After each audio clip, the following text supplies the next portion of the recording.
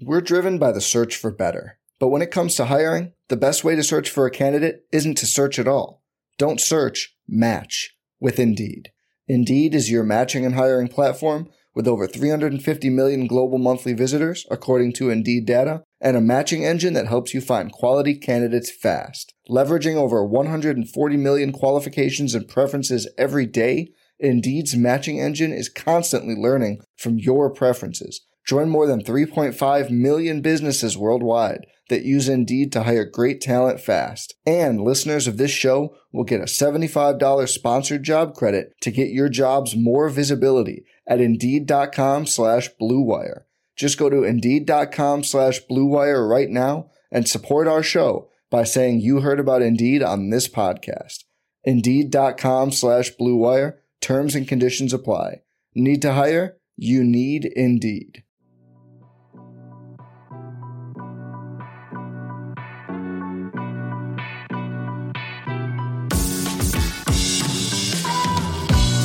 Hello Bulls fans and welcome to the CHGO Bulls podcast presented to you by DraftKings Sportsbook, America's top-rated sportsbook. Download the app and use promo code CHGO when you sign up. I'm Mark K from Australia at MK Hoops.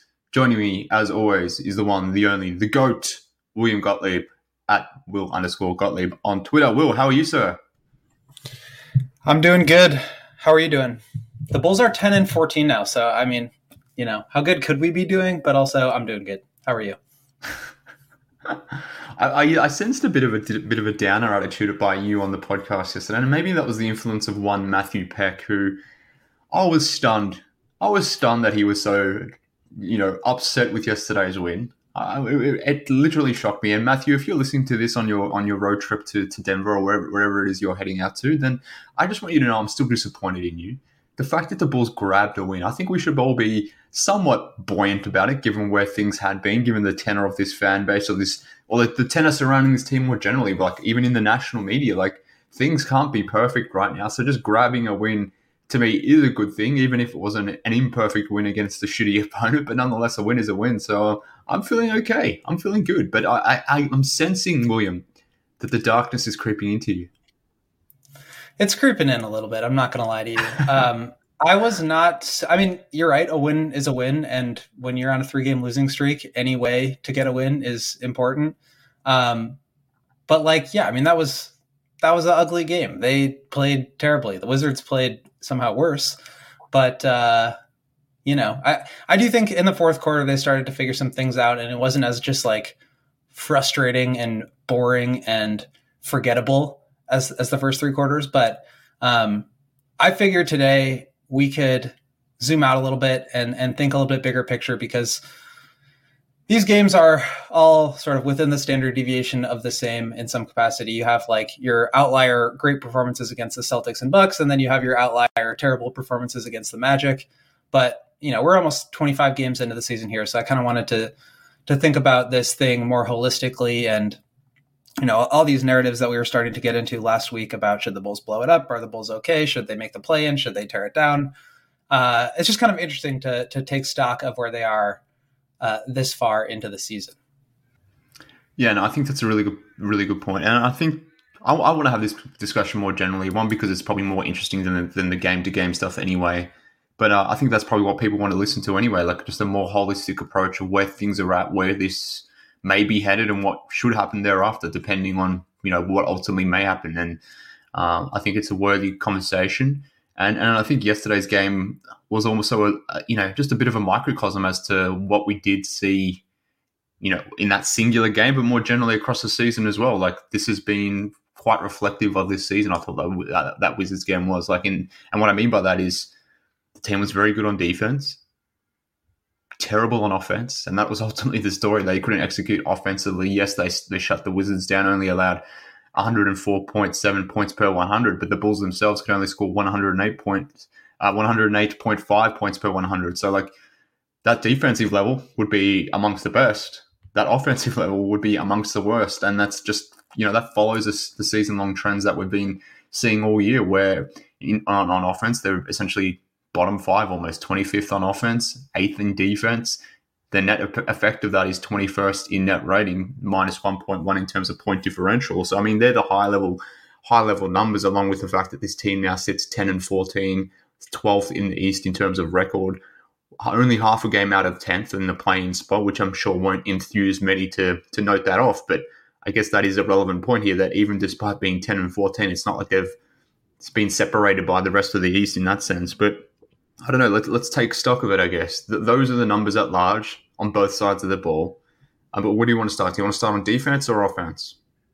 Well, I think it's just interesting to look at it from like the perspective of sort of the net rating and how they're getting there. You mentioned 25th on offense, 8th in defense. Like, if you were to ask me before the start of the season, where I think they would end up a quarter of the way through in terms of offense and defense, I may have even switched them. Like, I don't think this is a top 10 offensive team, right? I don't think I ever thought that. But to be as bad as they are offensively is kind of crazy to me. It's certainly maybe as surprising as them being 8th in defense. Like, you look at this group, you look at how they finished the season, you look at Lonzo continuing to not be available, no real additions during the offseason except for Dragic and Drummond, neither of whom really make an impact defensively. So in terms of like both of those numbers, I think they both surprise me, but almost more surprising is like the fact that they're flipped around from what you might have expected. Like, I know the Bulls offense was not great last year, and there are plenty of reasons why, but 25th, I mean, that's pretty bad. It is, but the more I've been thinking about it, like, I don't think they're the 25th best offense in the league, or flipped another way, I don't think they're the 6th worst offense in the NBA. I think they're probably closer to 15, 16, 17, somewhere in that range. But I don't think they're underperforming that much on offense. And I say this because of all the things we generally say. Like, one of the things that you, me, pretty much every single person that is connected to this team, watching this team, whatever it might be, what is the first thing we talk about on offense? It's the lack of three-point shooting. Like, that's a thing that we consistently talk about. And right now, the Bulls are last in three-point attempt rate.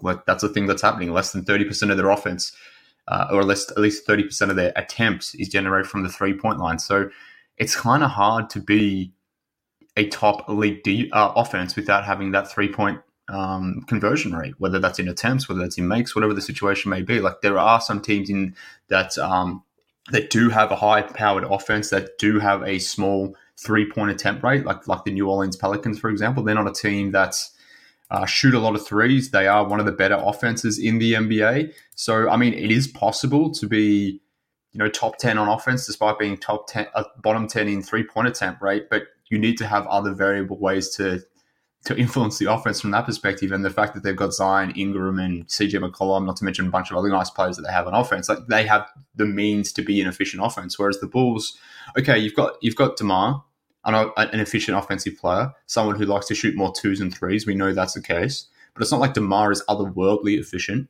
Vooch has never been an efficient player. Like, that's just not his game, because one, he doesn't shoot very well from three-point line, or at least certainly not above league average. Doesn't get to the free throw line, and we know Zach's sort of recovering from his knee issues and how he hasn't been efficient this season. So that's your big three. But beyond that, like, there's no three-point shooting. There's not a lot of guys that can do stuff off the bounce. There's not a lot of other creators that can sort of set up the offense from that perspective. So I kind of wonder if we do, or if we did, overstate just how good this offense could actually be, because I certainly didn't think they could be a top 10 offense. But, I mean, realistically, should they be even higher than 15th on offense? I'm not entirely sure that should be the case given the personnel. Yeah, I don't think so. I mean, they certainly haven't played that way. And Billy said this after the Magic game, and I think it's been true every single game, before and after that, which is that, like, you are what your record says you are. And, if this team was playing a lot, like, I think they are underperforming relative to their net rating a little bit, but, like, for the most part, this is kind of who they are right now. And I think that's a little bit disturbing. I have a stat for you that is a little bit mind blowing, but also, like, kind of exactly what you'd expect. 29 teams in the league are shooting 30 or more three-point attempts per game. So the Bulls are obviously last. They're shooting 28.4 threes per game. The next closest is the Hawks, shooting 30.2. So that's 1.8 fewer three-point attempts than the 29th ranked Hawks. The difference between the Bulls and the Hawks, 1.8 threes per game, is the same as the difference between the Hawks and the Clippers. Clippers are 20th. So like the gap there is just so monumentally big that it becomes really difficult to, find an advantage, especially when you're such a mid-range heavy team. Now, you mentioned the Pelicans. Well, they're also the second highest rated team at getting to the rim. They're getting there and they're finishing at a super high level. We know how incredibly powerful Zion is around the rim.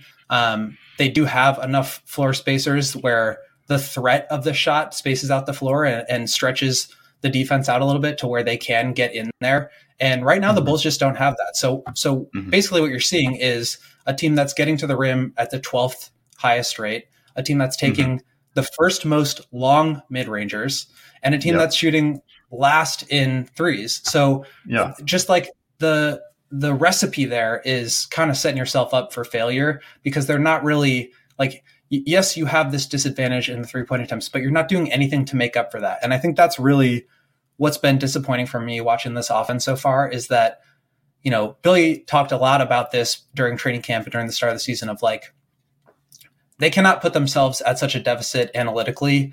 And so they have to find other ways to make up for that. And so what they wanted to do was get out in transition, is move the ball more and not rely so much on DeMar DeRozan creating everything in the mid-range.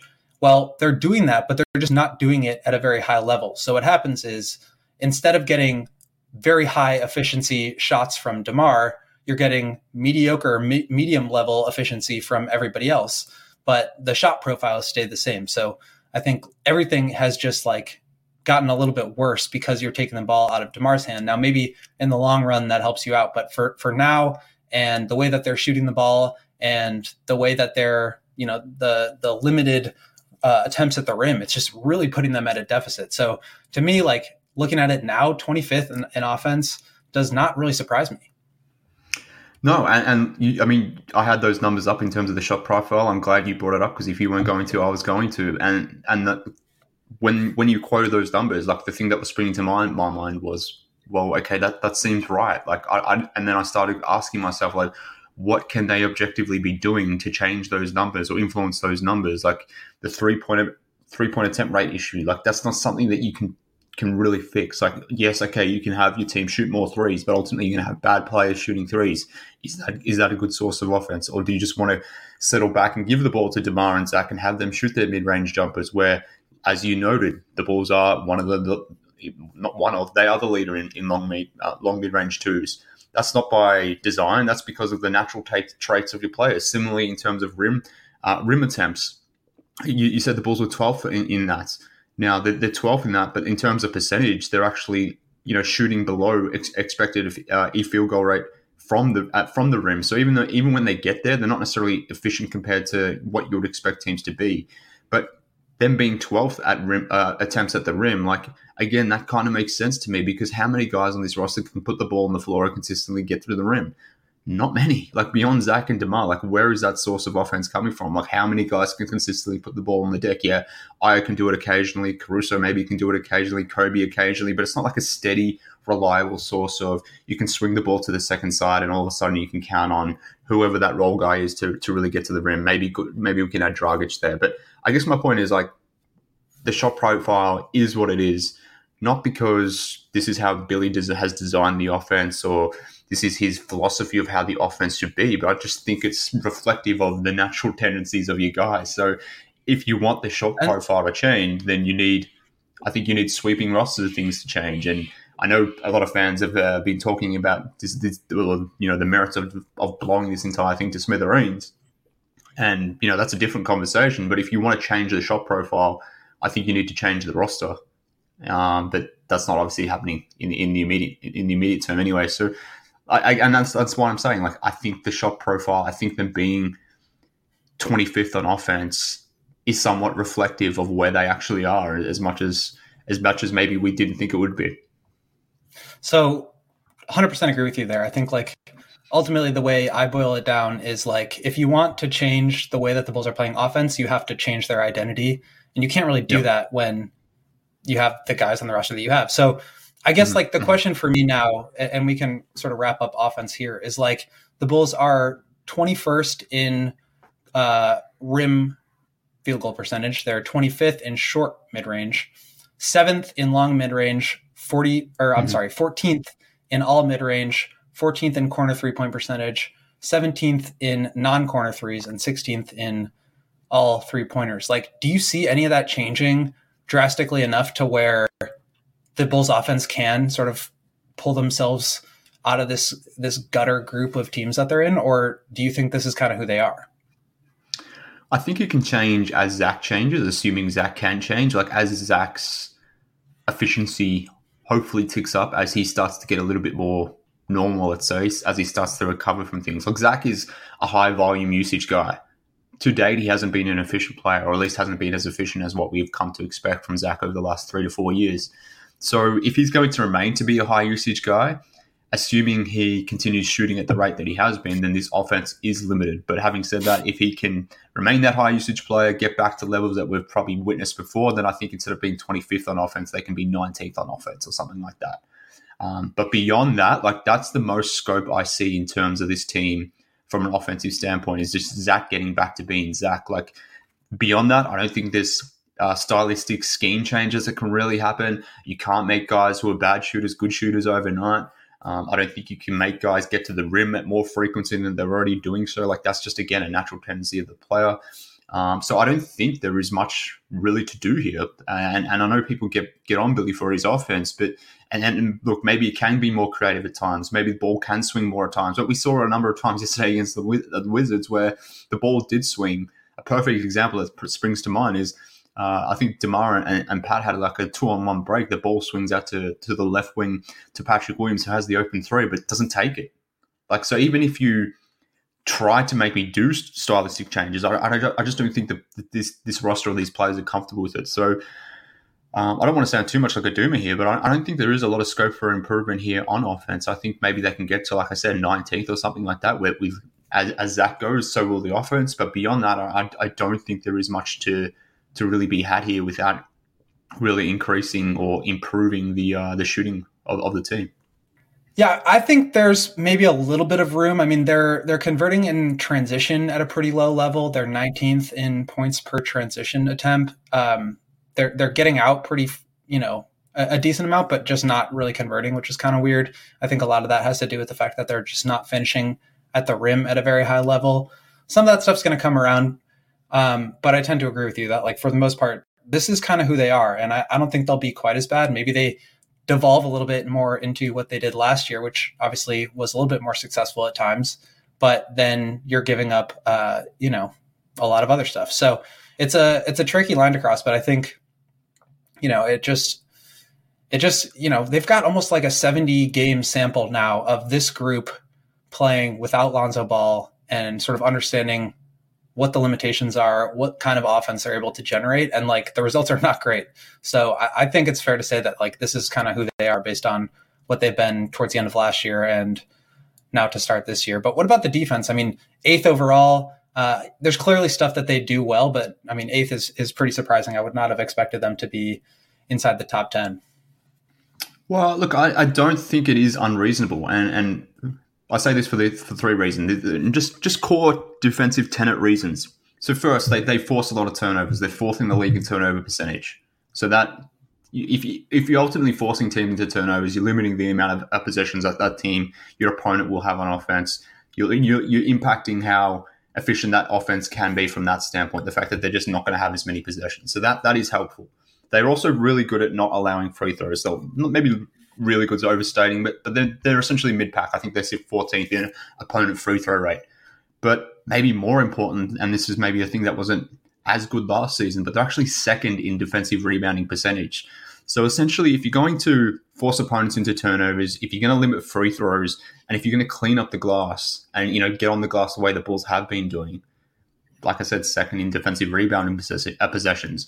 Generally, if you're doing those things well to very well, and as the Bulls are, then I think you can be a good and reasonable defense. And that's all I'm expecting of them. Are they the 8th or 9th best defense in the NBA at the close of the season? Let's see. I don't know if they will be, but I don't think they're going to be that far removed from it. And I think more generally, like, the fact that they've done what they have on defense, being 8th or 9th in defense, I mean, it does fluctuate game to game. I think they were down to like 12th or 13th after that West Coast trip. They've bounced back up here after the Wizards game. But more generally, they're around like the 10th best defense in the NBA. And I think that is one reflective of their season. I think it is sustainable. But more generally, like I find this super encouraging that the fact that they've been able to do this despite having one of the toughest schedules in the NBA. So if you can play this level of defense against better opponents, I would assume and I would hope that that's sustainable and possible to do so against weaker opponents as the schedule starts to get a little bit easier from here on out. So I do think what they're doing on defense is something that they can replicate across the season. And I think the way they're doing it at the moment is it's not like they're doing anything really funky or crazy or there's anything in the numbers that suggests that this doesn't make entire sense. Like I said, the core tenets of the defense, the basics of the defense is they're forcing the opponents into turnovers, they're not giving up free throws, and they're getting on the glass. Like if you do those things well, generally you're going to be an above average defense. So I think this is encouraging. I think that there's some stuff that I can see translating, like their point of attack pressure, obviously with Caruso, I don't think is going anywhere. Io has looked really good on that end. A lot of the numbers suggest that Patrick Williams has been really, really strong defensively this year. I think that their execution in terms of rotations and ability to like wall off the paint and sort of, nip these drives and like the cascade of ball movement that comes after that, where you spray it out and then it's extra pass, corner three. I don't think that they've done a great job there, but they're giving up a higher than average percent of shots at the rim. Teams are shooting a higher than average percent on those shots. Same thing for threes. Like the Bulls are 26th in opponent 3-point percentage. So like maybe that drops a little bit. They've had those games like the Celtics where they hit, 9 straight threes in the first quarter and it's like all of a sudden you're down 18 points. So I think there's some scope there for improvement or just like luck. But I do think that they're a top half defense. I'm not sure if they'll be a top 10, but I think somewhere in this range is maybe a little bit more realistic than I would have expected heading into the season. And I think you have to credit, last night in that Wizards game, some really great defensive plays from Vooch and DeMar. Like that's not something that they necessarily can hang their hat on, but like I do think the overall effort level to execute on some of those rotations, like they know what their record is, they know what the situation is, and so I think there's a little bit more sense of urgency to execute. You're always going to be a little bit limited there, and so maybe there's just by nature of the fact that you have pretty limited defenders in your starting lineup, you might struggle a little bit. The second unit has been really good defensively, and I don't think that's necessarily something that they can count on with Dragic and Drummond. But for the most part, I think that their like effort and energy and attention to detail has been better than last year. I think that's why you're starting to see some of these numbers shift up. Like I said, I don't think that they're necessarily going to be top 10, but top half I think is pretty reasonable. Yeah, and look, I'm prone to doing this all the time, so I understand why people may do the same thing. Like I'm constantly watching rotations and defense. It's like one of the things that I zero in on games for whatever reason. It's just something I find appealing to watch. And you will see Zach miss rotations. You will see DeMar miss rotations. Pat, like whoever it is, like they will miss rotations. And I have a tendency to really zoom in on that play, focus in on it, lock in on it, and think that this one bad possession is, something that's illustrative of what they're doing on every single possession, or at least in the heat of the moment. That's where my emotive self goes. But when you sort of take a step back and realize, okay, that was just one possession. It's not happening every single possession. But this is not just a Bulls issue as well. Like every single team in the NBA misses rotations. And that's a credit to the offense of this league. Like the amount of offensive talent in the NBA right now, offensive efficiency across the board is up. Like we know what the Celtics are doing on offense and the fact that they're setting records from an offensive rating standpoint. But if you filter on like the top 10 teams in terms of offensive rating ever, the majority of those are coming from teams over the last 2 to 3 seasons. So the point is, offensive is just going up across the league. It's becoming so much harder to defend teams across the league, particularly these teams that play 5-out basketball and have shooting all over the place. So I think more generally, any team that's sort of 9th, 10th, 11th, 12th on defense, they're going to have moments when they miss a rotation. They're going to have moments when if they have issues from an effort standpoint, those sorts of things. If they didn't have those things, they would be the Milwaukee freaking Bucks on defense, where they're crushing teams. So I think sometimes they are a freaking machine because they don't do the things that I mentioned before. They don't miss rotations. They don't have effort issues. They're constantly going, hammer the entire game. But I guess what I'm saying, like the Bulls are prone to this, but it's not a Bulls-specific issue. So I think we do get lost in those singular plays every now and then. We do maybe extrapolate them and think they are worse than what they actually are. When in fact, as we've noted, they're around top 10 in defense, and I do think that's sustainable. So, look, I think this is a good conversation. I want to continue it, but maybe we should do some ad reads first, William, because we've been banging on here long enough. Let's pay the bills. Let's pay the bills. But more generally, I want to tell people about Shady Rays. If you don't, or if you're not aware of Shady Rays, then I don't know what you're doing, because we mention these guys all the time here on the podcast. But if you need yourself a pair of sunglasses that, one, aren't expensive, two, look and feel freaking great, then can I recommend you Shady Rays? Shady Rays are premium polarized shades that feature world-class optical clarity, substantial durability, and styles cater to everyone and every lifestyle. The best part about Shady Rays, William, they have the most insane protection program in all of eyewear. If you lose or break your glasses, our friends at Shady Rays will send you replacements, whether that's on day 1, whether it's on day 90, whatever the situation may be. They told us they will send you a brand new pair, no questions asked. If you drop it in the lake, if you drop it off a cliff, if you drop it in a Brazilian beach somewhere, they will replace them. That is amazing. And look, I think because of that, that's why they have 200,000 5-star reviews online. Shady Rays customers seemingly love this brand, and obviously we do as from a CHGO point of view as well. So if you want to get your hands on a pair of Shady Ray glasses, particularly as we're heading into the Christmas period, the festive period, the time for giving, jump online, use promo code CHGO for 50% off 2 or more pairs at shadyrays.com. Buy one, get one free. You get 2 pairs for as low as $54. That's freaking cheap. Now, you can redeem this only at shadyrays.com, where you find all their newest and best shades. Again, promo code CHGO for 50% off 2 or more pairs at shadyrays.com. Shady Rays are great. We just got our shipment in, so I got a pair at the office, and they are extremely nice. Highly recommend. Before we get back into it, I want to tell you guys about ComEd Lighting. The ComEd Energy Efficiency Program is committed to helping families and businesses in the communities that we serve manage energy usage and lower their bills now and in the future. ComEd offers a wide array of incentives on lighting and other efficiency upgrades to commercial, industrial, and public sector customers of all sizes across our territory. Customers can inquire about how to upgrade outdated lighting and energy, saving money with efficient LED lights, and learn more about network lighting to operate lights through your mobile device, and even track your facility's energy usage and more. Incentives have recently increased for indoor, outdoor lighting and networked lighting controls, making these projects even more cost-effective than ever before. So visit ComEd.com/poweringbiz, that's powering B-I-Z now, to start saving money and energy. Start a project, contact them at 1-855-433-2700. For more information, email businessee@comed.com or publicsectoree@comed.com. Beautiful, William. Let's continue this conversation because I'm enjoying it. Now, obviously, we've addressed the high level stuff, where the team is at the moment.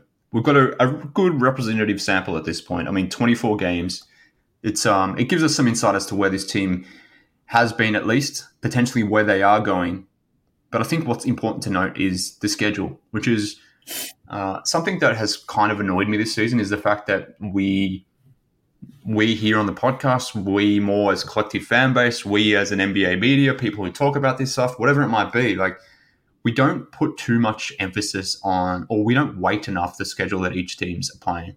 So, like, the Bulls being 10-10, for example, is very different to the Bulls being 10-10 when they've played the hardest schedule is very different to a team being 10-10 who's played the easiest schedule, I guess is my point. So we need to weight that in mind. We need to keep that in mind, particularly as we look forward as to what's coming up on the Bulls. And December from a schedule standpoint, like this offers an opportunity for the Bulls to really right the ship, I suppose. They've got the 16th easiest schedule in December, so their opponent average win percentage is actually just a touch below 500. In terms of the rest of the season, they have the 10th easiest schedule to go. So I guess what I'm saying is like this next 2, 3, 4 weeks will go a long way in determining what this team can be and what this season can be. So I know people are very quick to hone in on that 10-14 record with good reason. I understand. Ultimately, that's what matters. Wins and losses matter more than maybe what expected win rates or strength of schedules and those sorts of things. So don't get me wrong. I'm not saying otherwise, but I think we do need to factor in that component. And based on who the Bulls have coming up, as we saw yesterday, the Wizards being a lowly opponent, there's more of those things coming. So there's more of an opportunity here for the Bulls to get back and right this ship. And I don't know if people will want to see that, but I think the team has this opportunity to do so over the next coming weeks. So do you think over the next 10, 12 games, like this does represent an opportunity for the team to sort things out? But maybe even if they do, like assume over the next 10 games, they win 7 of them. They go 7-3 and they get back over 500. Like, does that ultimately change your perspective on this team, this franchise more generally? I think it changes my perspective on this team for this season, but I still have a ton of questions about this group and the direction beyond this year. And I think that's kind of where this sort of narrative about tearing it down or blowing it up or, restarting, pressing the button that just like takes it all down. But because yes, they have an easier schedule for the rest of this month, and I think that there is an opportunity here to get closer to 500. But then you look into January, and it's like Milwaukee, Cleveland, Brooklyn, Philadelphia, Utah, Boston, Golden State. It's like just the NBA is really hard, and for them to make up enough ground to where not only are they getting into the play-in, area, the play-in tournament range, but they're also looking competitive enough to win one of those games, and then maybe even be competitive enough to, be competitive in a playoff series. I think that's another 2 levels up that I'm not sure that they have the gear to get to. But for me, this next 10 game stretch, really the rest of December where they have 12 more games, I think is going to be the most important stretch of the season, the defining stretch of this Bulls group and whether they keep it together or start to strip it down. They have 4 games to make up. I don't know if they can, go 8-4 over the rest of the month and get back to 500. I think that would be obviously a huge step forward. And I think that would make me, feel a lot more confident about just the level of play and the direction of the team. But they've got some hard games in here too. And I don't think that they necessarily have to get to 500 to be sort of on the right track. But it's an interesting time because I guess the point here is that yes, they have a relatively easier schedule this month. And yes, they have a relatively easier schedule for the rest of the season. But with the amount of ground that they have to make up, just to get back to 500, just to get back into play-in range, I think that is sort of scraping the bottom of the barrel. And they need to do a little bit more than that for me to feel better about the long term. The short term, if they can get back to 500 and get into the play-in range, that's great. Like I said, tall order to go 8-4. I mean, right now their win percentage is I think 41 or 43%, which is on track as a 34 win team. So they have to prove that they are better than that. And basically the only way to do that is to win these games. So from that's a results standpoint, right? You look at the wins and losses, but you also have to factor in the process and how they're actually looking. And based on that, conversation that we had before the break, I think you have to factor some of that in too. And the way that they're defending, I think makes me a little bit more optimistic. The scope that they have to get better, I think offensively, if they make some tweaks, makes me a little bit more optimistic. But at the end of the day, it's about wins and losses. And, they've just they gotta do it. Yeah, definitely. I mean, they've got to do it. And this will be a defining stretch for the season or for the team and maybe what happens thereafter. But let me read off the schedule coming up. On Saturday, they've got the Mavericks at home. that's an important game. I believe the Mavericks are coming off a back-to-back in that situation, so that should be an opportunity for the Bulls to beat a good team. They're at Atlanta on Sunday, a team that's going to be without DeJounte Murray, a team that's seemingly going through their own inner turmoil with Trey and Nate McMillan having their issues the other week. DeAndre Hunter has been injured. John Collins has been injured. There's scope there for this team to get a win there on the road against Atlanta, or at least they should be in within the frame to do so. Then they've then got a 2-game stretch against the Knicks, both at the United Center. 2 games against the Knicks. The Knicks are under 500. They've just lost Obi Toppin for a stretch of games. They then go on a 4-game road trip where they play the Minnesota Timberwolves, a team that's at 500. They've got the Heat, a team that's in a very similar position to the Bulls, who's multiple games under 500. They've got the Hawks again. They've got the Knicks again before playing the Houston Rockets. So the next 8-9 games, whatever you want to call it, like there's a lot of teams here that are in a similar position to the Bulls, who I think, from an argument standpoint, the Bulls probably are playing better than some of these teams, or at least they should be playing better than some of these teams. So over the next sort of 8 to 9 games, if you can win 6 of these 9 games, not only have you back at 500, you've gone past 500. And in terms of where things sit in the East, like at the moment, the Brooklyn Nets are 4th in the East. They've got a record of 14-12. They're 2 games over 500. This Brooklyn Nets team only a couple of weeks ago were where the Bulls are right now.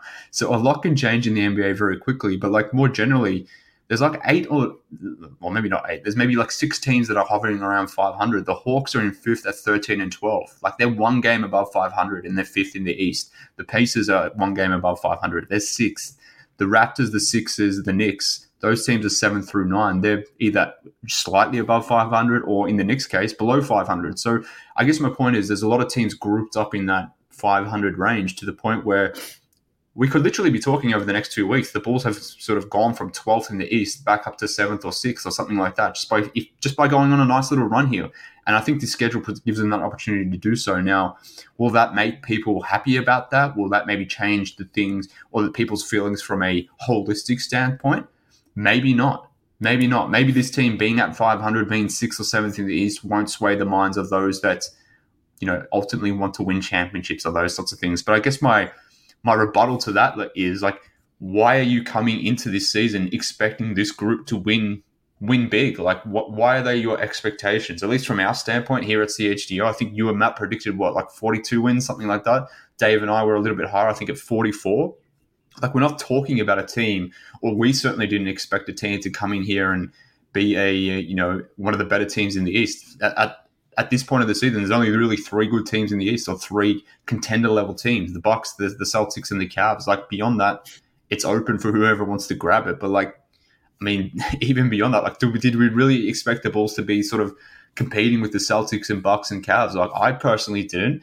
And I guess my question to those listening who have those views are like, why was your expectation for this team to be something more than a 41, 42, 44 win team?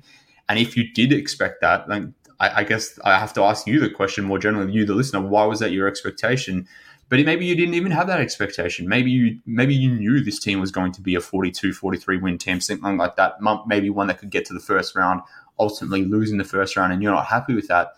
I guess my question more broadly to those people is like, what will make you happy? Like, will you not be happy unless your team is competing for championships? And if that's the case, it sounds like you will never be happy, because how many teams are routinely competing for championships year on year?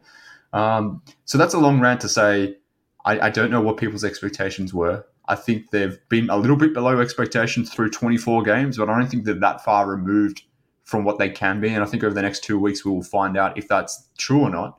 And I'm willing to adjust my perspective on whether this group should remain together based on, how the next 10 or so games go. But if they go the way that I think they can, then the Bulls are back to where I expected them to be. And like I said, that's completely fine with me. That meets my expectations. If that bothers other people, then I don't know. I guess that's a question for those people to answer. A lot to unpack there, Mark. I think I'll start Sorry, with I ranted the last there. bit. That's all right. We love a Mark rant. I think the last part is sort of the key place to start for me, which is that they do have an opportunity here. If they can get themselves on track, and I think for me that means they're 4 games under 500 now. Can they get to 500? Can they get to one game below 500 and actually put a stretch together, not just 2 games in a row, but like 4, 5, 6 games of competitive basketball in a row where they're starting to get themselves back on track. Because I think for me, and the reason I am kind of coming around on the, I don't know about like tear down, but like, just like the idea of making some overarching changes with this group, I'll put it that way, is because you just like, yes, the expectations were 42 wins. That's like nothing like crazy to write home about. But like, are you building something? Are you using this opportunity where you have an all-star player in DeMar DeRozan, a free agent who comes in and wants to change the culture of your team? Are you leveraging that opportunity to get you into the next great Bulls era, whether it's with DeMar or whether it's after he's moved on? Right now, it feels like not. Are you using this opportunity to really develop your young players and turn them into like the next, great players of the Bulls organization, and Patrick Williams and Io and Dalen Terry and, whoever else they have in the next year or two in the draft, if they keep their pick or if the Blazers pick conveys or whatever it is.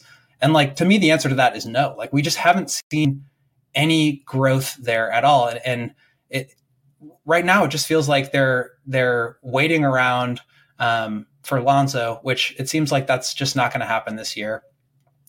And they have sort of made this plan to evaluate their group as fully healthy. And because Lonzo's, still, up in the air and not sure if he's going to be able to come back, and, is 2 months out now, 2.5 months out from his second surgery and still isn't doing anything remotely close to basketball activities, like, you're not going to be able to make those decisions before you can see your group fully healthy. So for me, I'm not saying that they should tear it down, but I think the argument to tear it down is you have this opportunity. You have to look at it as an opportunity where you're, in, 6th place or whatever it is in the tankathon standings right now. And we know that this is going to be a very competitive tank race this year. So you have this opportunity where you're already in a decent position.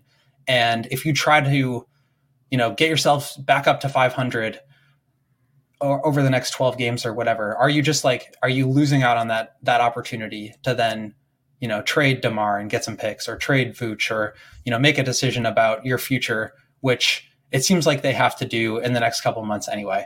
I'm not saying that they should do that, and I doubt they will do it, but I think that's the argument for me, is like, is what we're seeing here, is what we're building here worth continuing on this path for? And I think the reason why a lot of fans want to start to make some major changes is because the answer to that is no. And yes, you don't necessarily need to be competing for a championship in order to like have a good, fun team. Like, you can look at the first 50 games of last season when they were awesome. And, I think we overestimated them a little bit. Like, we were talking about them as, one kind of player away from actually contending. But like, that was a really fun, exciting era of Bulls basketball. And I don't think they were going to win a championship, but like, I'll take that every day of the week. But right now, it just seems like they're so far removed from that. You have a 8-15 finish to last year. You have a 5-game playoff series, which for the most part was completely non-competitive. And then you start the season, 10-14. So like, the sample size of them being not good, of them being uninspiring, of them not really building towards the future in any capacity, I think is getting to the point where, you have to make some decisions. And it's tough when your pick is outgoing, but you have an opportunity to maximize your chances of keeping it, because at the end of the day, they could end up giving up the 5th pick anyway. And so if you're going to get to that point, maybe you may as well try to get some additional assets longer term anyway. So again, I'm not saying they should do that, but I certainly get the argument based on what we've seen and where it feels like they're building. The Doomers have got you. That's what I took away from this. The Doomers have infiltrated William Gottlieb. They've taken a hold of your mind, and I'm here to try to influence you back away from the ledge. But before I do that, maybe we can read some more ads. I want to tell everyone about Pins and Aces, who is the official golf apparel partner of CHGO. We love our Pins and Aces gear and get tons of compliments on and off the course with our Pins and Aces gear. Pins and Aces, they are a family-owned golf and apparel business. They make amazing polos, hats, golf bags, and most importantly, they stock even our most favorite item, the beer sleeve, the innovative product that allows you to store 7 beers right inside your golf bag and keep drinks cold the entire round you're playing. So how good is that? Check out pinsandaces.com. Use promo code CHGO to receive 15% off your first order and get free shipping. That's pinsandaces.com. Also want to tell you guys about our friends at DraftKings, which is just the GOAT sportsbook. I've been using that app forever. Actually, first started using it years and years ago when it was just daily fantasy, but now doing my sports betting there as well. This time of year, everyone is excited about gifts, the holiday spirit, but what about basketball? When I throw down on NBA action, it's got to be with DraftKings Sportsbook, an official sports betting partner of the NBA. New customers can bet just $5 pregame moneyline on any NBA team to win and get $150 in free bets if they do. Plus, everyone can combine multiple bets for a bigger payout with DraftKings same game parlays. Download the app now to get in on the holiday hoops action. Sign in with code CHGO, place a $5 pregame moneyline bet on any NBA team, and win $150 in free bets. Only at DraftKings Sportsbook using promo code CHGO. Minimum age and eligibility restrictions apply. See show notes for details. I love betting on Christmas Day games. Just parlay the entire sit on your couch, eat Chinese food, and bet on basketball. That's what I want to do. Is that what you do for Christmas? Is it eat Chinese food and bet? Yep, exactly. Jewish Christmas.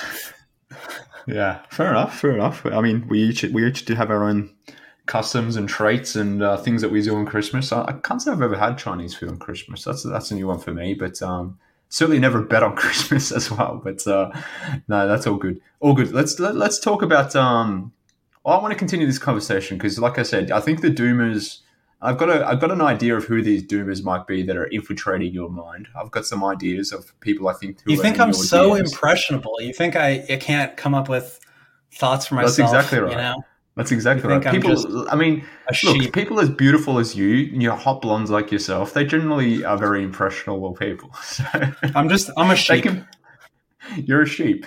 But from that perspective, I'm trying to sway you back. So I guess I personally think it is completely irresponsible to suggest that this team should be blowing it up or trying to rebuild, particularly when you don't own your pick. I think I'd be more inclined to go down the path of picking a lane and that lane being blow it up if they did have their own pick, if they didn't owe a top 4 protected pick to the Magic. Because the reality is, even if they become one of the 4 worst teams in the NBA and they have one of the best chances at getting a top 4 pick, the reality is it's basically a coin flip that they don't get that.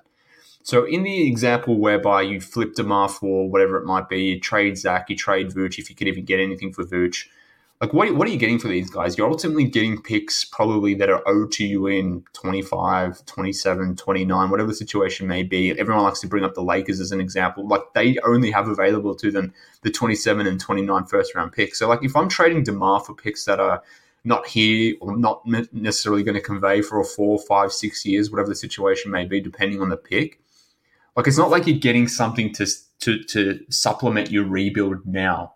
It's not like the Jimmy trade where you're getting back some pieces which you can maybe talk yourself into. I was someone that was very much against the package they got back for Jimmy, but at least you can talk yourself reasonably into, well, Zach's a real thing right now. Lowry's a real thing right now. Chris Dunn is an actual thing right now.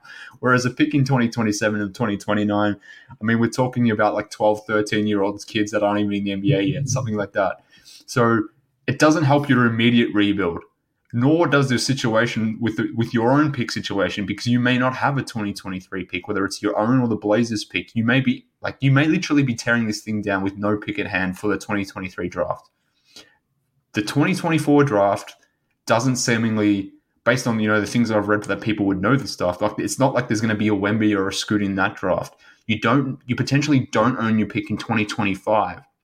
And like I said, if you're trading DeMar out, you're trading the Zach out, you're doing so for future assets. So you're rebuilding, you're retooling, you're doing that sort of thing, but you're not actually having any assets that are going to help you immediately or potentially if you don't keep your pick in 2023. So that's why I'm very much against that angle. So you frame it as an opportunity, which I guess it is, but I don't think it's an immediate opportunity. I don't think it's something that's going to help you now. Maybe you can get, for something for 2026, 27, 28, like that time period, 4 or 5 years down the road, that opportunity may present itself at that point, or at least the fruits of this opportunity will present itself at this point.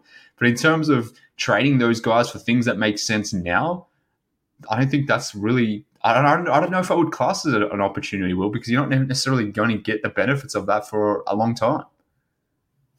Yeah, I agree with that, and I'm not saying like you just give those guys away. Like, it has to be the right deal. I think what I've said this whole time, and I still believe that, is that you don't just like tear it down to tear it down. You tear it down because you view this opportunity as a chance to make yourself better in the immediate or long-term future.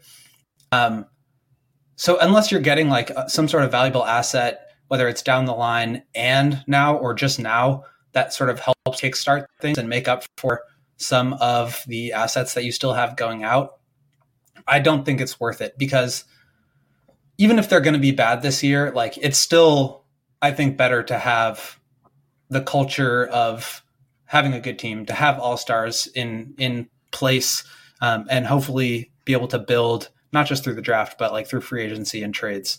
I don't know if I'm at the point where I'll say it this way. I'm definitely not at the point where I feel comfortable investing more assets into this core. Like, I think we know enough to know that they are not worth like trading the 2027 and 2029 picks that they have still to try to get more guys. I don't think they're there yet. But at the same time, like, you do need to make a change. Something needs to change, because the way that things have gone so far is just not good enough. And so, yeah, for me, if you have an opportunity to make a deal that you think is better value than the direction you're on right now, I think you definitely have to consider it. I view the pick, I think, just differently than most people. Most people are like, apoplectic about giving Franz Wagner to the Magic. Like, it doesn't work that way. Like, they gave the pick that turned into Franz Wagner, but like, that was the trade. It was the pick. And like, the pick that they've given up right now is top 4 protected, but it's already out. Like, you can't do anything about who it ends up being or where it ends up going. All you can control is you can't control where it ends up. But if you have an opportunity to try to maintain it, to try to keep it in that projected range, you try to maximize your odds to do that. And that means getting worse this year. It's not a guarantee, but at the end of the day, like, you're going to lose it anyway. So you may as well just like do what you can to try to keep it. And if you don't, then whatever, it was gone and out the window regardless. So I understand the flattening of the odds and why people would view that as an argument not to tank. But like, for me, it's out the window anyway. And if you can recoup some of the assets that you have going out, maybe they're not quite as valuable as, the 5th pick going to the Magic, but if you can recoup, 2 picks for DeMar and, 2 picks for Zach, then you've all of a sudden got net plus 1 pick on the team that you constructed 2 years ago. I think like this whole idea about it would be an embarrassment, the front office would never tear it down. Look at what they did. It would just be like a disaster to change lanes so quickly after pulling the trigger on, investing so many future resources on this group. Like, no, you do what you do to make the team better, whether it's short-term or long-term. I think we're at the point now, for me, where it doesn't make sense to try to do that short-term. So if you're going to either get better or stay the same, fine. But like, I think you got to do something. And to me, staying the same, I think, is just, I think there's a very good chance that if you stay the same, you give the Magic the 5th pick anyway. Like, the way they're playing right now is just not good enough. Maybe they improve. Dude, they're not good right now. They're just not. Like, you don't win games. They're not the 5th worst team in the NBA. They're not the 5th worst team in the NBA. They're not necessarily going to give the Magic the 5th pick in this situation as it currently holds. So you can't convince me of that. You're right. They're tied for 6th. They're the 6th worst team. You're right. I mean, are you angling for a job on ESPN? Is this ultimately the grand plan schemes for Will Gottlieb here? Is this what you're doing? Like, you sound like someone on an ESPN platform at the moment. But look, I'm being facetious here. But like, You made a point that I fundamentally disagree with. Like you spoke about maximizing the opportunity that might present itself, and you're not saying this is your definitive view, but you're saying you understand this thing. So maybe I shouldn't be ascribing this all to you, but I guess if you're going to suggest that essentially blowing up the team to increase your odds of keeping or maintaining that pick, and that's the strategy. Like that's the ultimate headline of the strategy, to bring this pick back into play, to make it no longer a sunk cost. Then I think if that is the strategy, like, and you're trying to tear this thing down so you can keep your 23 pick and get your hands on a Scoot, on a Wemby, on a Thompson to win, whatever the situation might be, a Cam Whitmore, whoever it is, depending on where that pick falls in the top 4, then it's no longer a sunk cost. So I don't think if that is the strategy to go after and to tear this thing down to maximize your chance of getting that pick, I don't think we could so brazenly just say or wipe our hands of it in the event that it doesn't convey. Like if you don't keep your pick, but you've ultimately geared the situation where you've tried to keep your pick, you don't get it, it lands in 5 or 6 and goes to Orlando, then you have to, like, I guess what I'm saying is if you're trying to make it not a sunk cost and then it ultimately becomes one because you don't, the odds for whatever they do, then I don't think that in that situation it's just like, okay, shrug my shoulders, let's just move on. I think you would be reeling at that point because you've ultimately geared the situation where you're trying to get your hands on a Scoot or a Wemby because that's the entire reason of tearing it down, or at least the primary reason for tearing it down. So that's a part that I fundamentally disagree with. Like if you're ultimately trying to get that pick, you're trying to get it, meaning it's not really a sunk cost, and trying to wipe your hands thereafter and saying it is a sunk cost. I don't. It's protected. Yeah. Like there is still an opportunity to get it, but I think what I'm trying to say is again, you don't just do this to try to keep your pick. Like that is not the reason to do this. The reason to do this is because you've decided this group is not worth moving forward with. You want to make changes, and because you're able to get valuable assets in other capacities. If you are able to keep your own pick, that's part of it. That's fine. But like, in order to do this, you don't just like give DeMar away for 2 picks that you won't see until 2027. I mean, it's like 4 years in the wilderness. Like there has to be a good reason that gets you closer to the next team. It can't just be like, all right, let's put the ball in Patrick Williams' hands 30% of the time and see if he can like become a player. I don't think that's quite a compelling enough reason to do it. But if you can get really valuable assets or young players, or maybe it's just like trading Vooch and then you try to retool around the current group. But like DeMar has a year and a half left on his contract. Vooch is expiring at the end of the season. If you look at it from a perspective of just more than this year, you'll realize that like you do need to do something. And I think I do think blowing it up and tearing it down is like the easy way out. And I don't think that always benefits you. Like that's like the easy thing to do. So I'm not saying that they need to do that. And again, like this whole thing is like contingent upon the fact that they actually do get value in return. But my point is you have to start thinking about different ways to improve the team, whether it's short-term or long-term.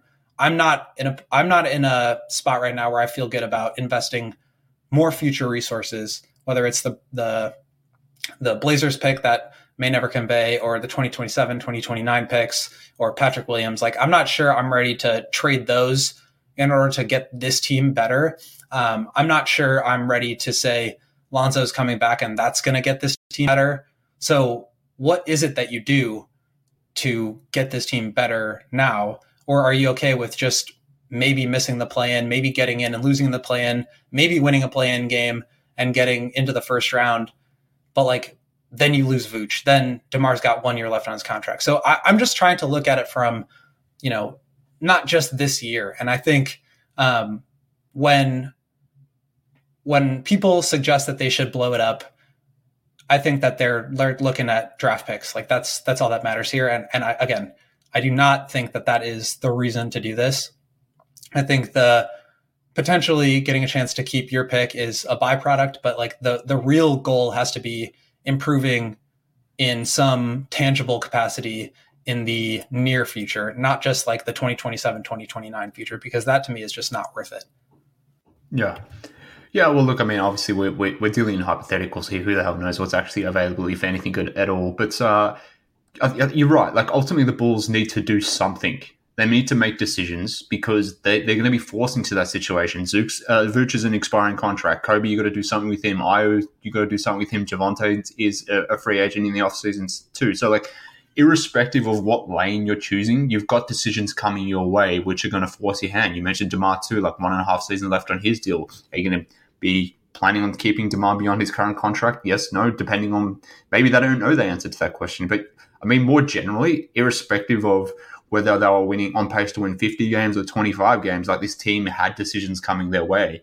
But in terms of the lane they take, I guess we'll see. But from my point of view, like, 24 games in a season isn't enough for me to blow something up or to I agree with that, but I think the counter there is the opportunity to get ahead of the tanking craze is now. So if you're going to do that, you got to make a call.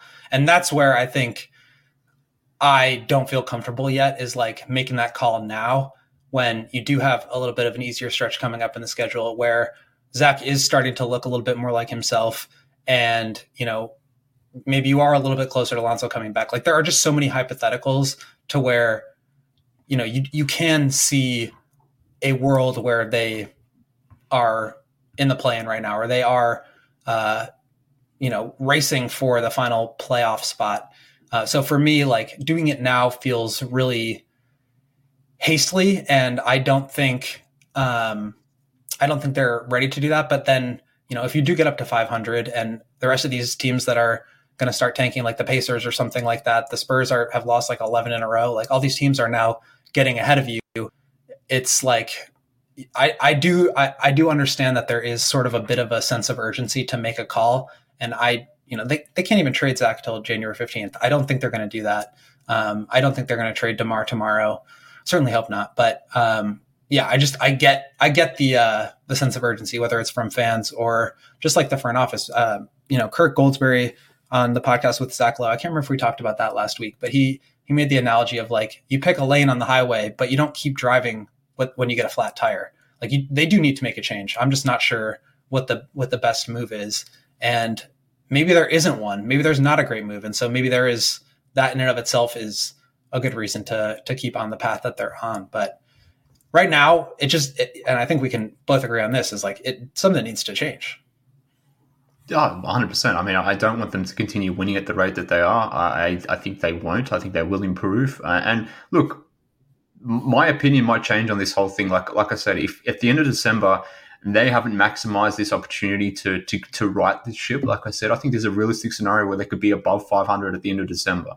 If they don't do that, if they lose more than they win and they remain below 500 after 35, 40 games, something like that, that's a big enough sample for me where you've played a hard schedule, you played a weak schedule, and you're still ultimately coming out below 500. After that point in time, yeah, okay, I'm more amenable to the idea of really changing lanes. But now, we're making all these sweeping decisions based on a team that's gone through the hardest schedule in the NBA. Can we at least get to a point where we've seen it a bit of a mix, see where it ultimately lands, see where this team more generally lands itself? Like, I mean, look, I won't point to the examples around the rest of the league, but there are a lot of teams in the middle right now. The Bulls are one of them. And this is not just a Bulls issue. The teams that are tanking towards the bottom, you're not catching them anyway. If you wanted to be in that Wemby and Scoot race, you needed to start the season in that race. You know, starting it after 25, 30, 40 games, whatever the situation may be. Like, as you noted, Zach can't be traded until Jan 15. So, like, there's going to be 45 games but before you can even seriously tear this team down. So, yeah, it is what it is. But all that to say, like, this is the time to start thinking about it. This is not the time to make any moves. But, like, if we're talking about after 35 games, we'll see how they are. Like, that's 10 games from now. I think this is the time where you at least start having those conversations internally. Well, and I'm sure they are, but I guess I'm speaking to the fans here who have wanted this thing blown up 10 games ago. So whilst the front office won't be making a decision, and the league more generally, I mean, there's a reason why every single team hasn't made a deal yet, like whether that's to improve themselves or to bottom out, whatever the situation may be. It's not like there's moves happening around and the Bulls are the one team not making moves. Like, that's not a situation at the moment. So, I think the front office is consistently evaluating these things. But in terms of, I'm speaking directly to the people that wanted this thing blown apart, 5, 10, 15 games ago. But anyways, look, we could continue this conversation for a long, long time. And I'm sure this will be a continued theme that we discuss, you, I, Matt, Dave, the fan base more generally will be discussing over the coming weeks as the Bulls go through this lighter schedule. So the next couple of weeks are going to be super important, as we've sort of talked about before. The team is what they are right now. We'll see where it ends up after December. And I think we'll know at that point, or at least have a better perspective of where things sit with this team, where this team sort of fits into the NBA landscape more generally, and what they potentially can do from there. But time will tell, obviously. But, let's call it a day here. Is there anything that I haven't touched on that you wanted to touch on before we get away? I think it's worth reiterating for me that like the value has to be there. If they're going to do anything, it can't just be blow it up to blow it up.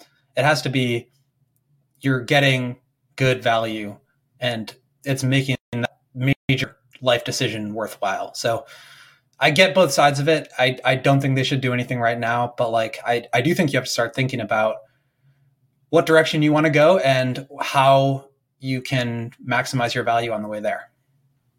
Good point. So on that, just like as an example, trading Zach LaVine for Victor Oladipo on a first-round pick, not good value, yeah? I don't think it's as good a value as Obi Toppin and a first-round pick. Right. Okay.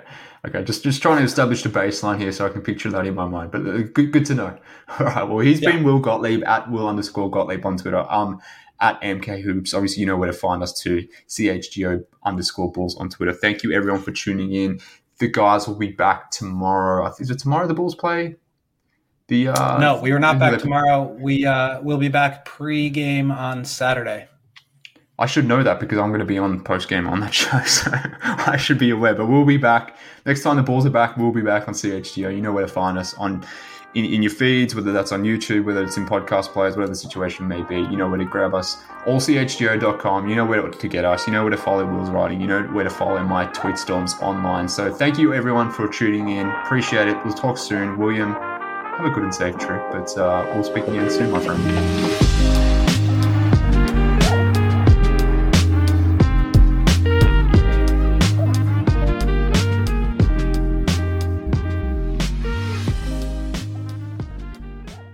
We're driven by the search for better. But when it comes to hiring, the best way to search for a candidate isn't to search at all. Don't search, match with Indeed.